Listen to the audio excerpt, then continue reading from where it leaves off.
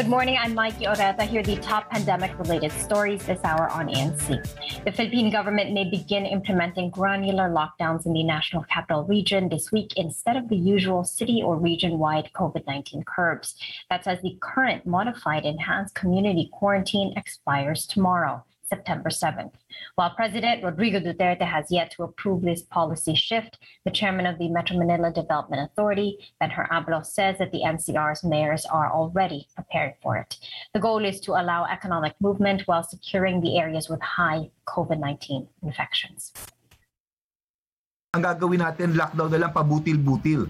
Kung saan lamang may impeksyon, kunyari isang bahay lang o dalawang bahay, ganoon na po ang magiging shift po natin ngayon. More of sa LGU na po, no? Hindi na yung buong Metro Manila. So we have a problem, a variant that is very complicated. Nag-iiba ng anyo ang kalaban.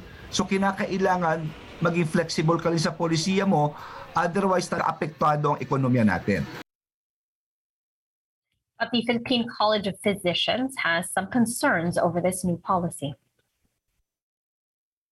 What about the people who will have to go to their workplaces, no?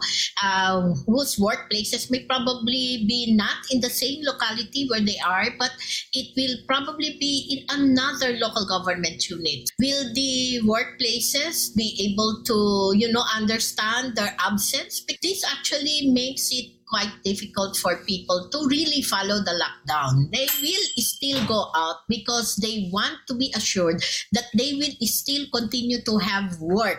No, and that is very important. So I don't think that really that these granular lockdowns will really be as effective as what they would like to. A local research group points out that they have not yet seen any evidence that supports the effectivity of granular lockdowns, especially given the widespread community transmission of the Delta COVID-19 variant.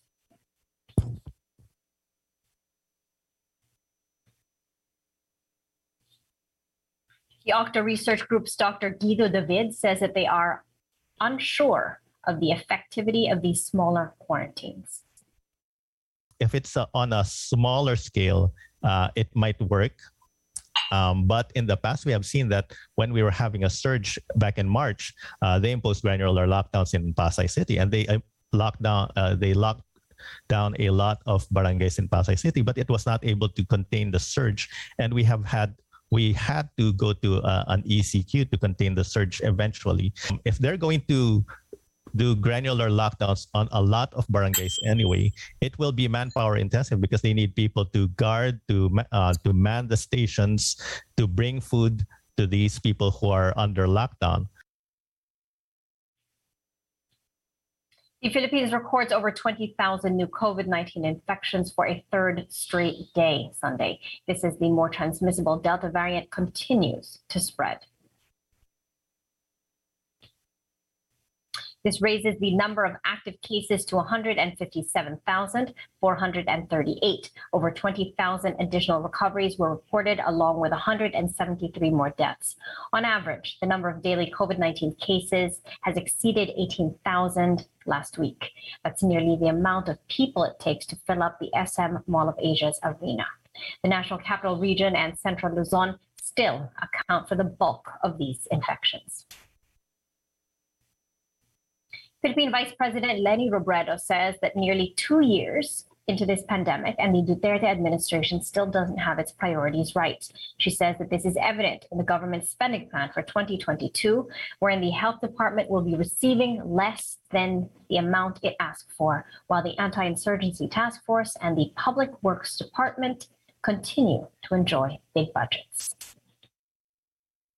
A large percentage of the DPWH budget is for locally funded programs. Mm-hmm. And pag locally funded programs, Karen, dun pumapasok yung mga covered courts, yung mga multipurpose hall.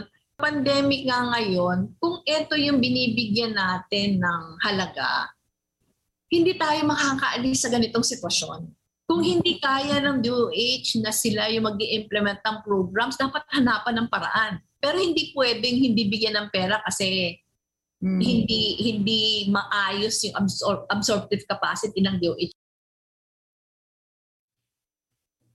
And those were the top stories this hour. I'm Mikey Oreta. Please stay safe and keep it here on ANC and CABS-CBN.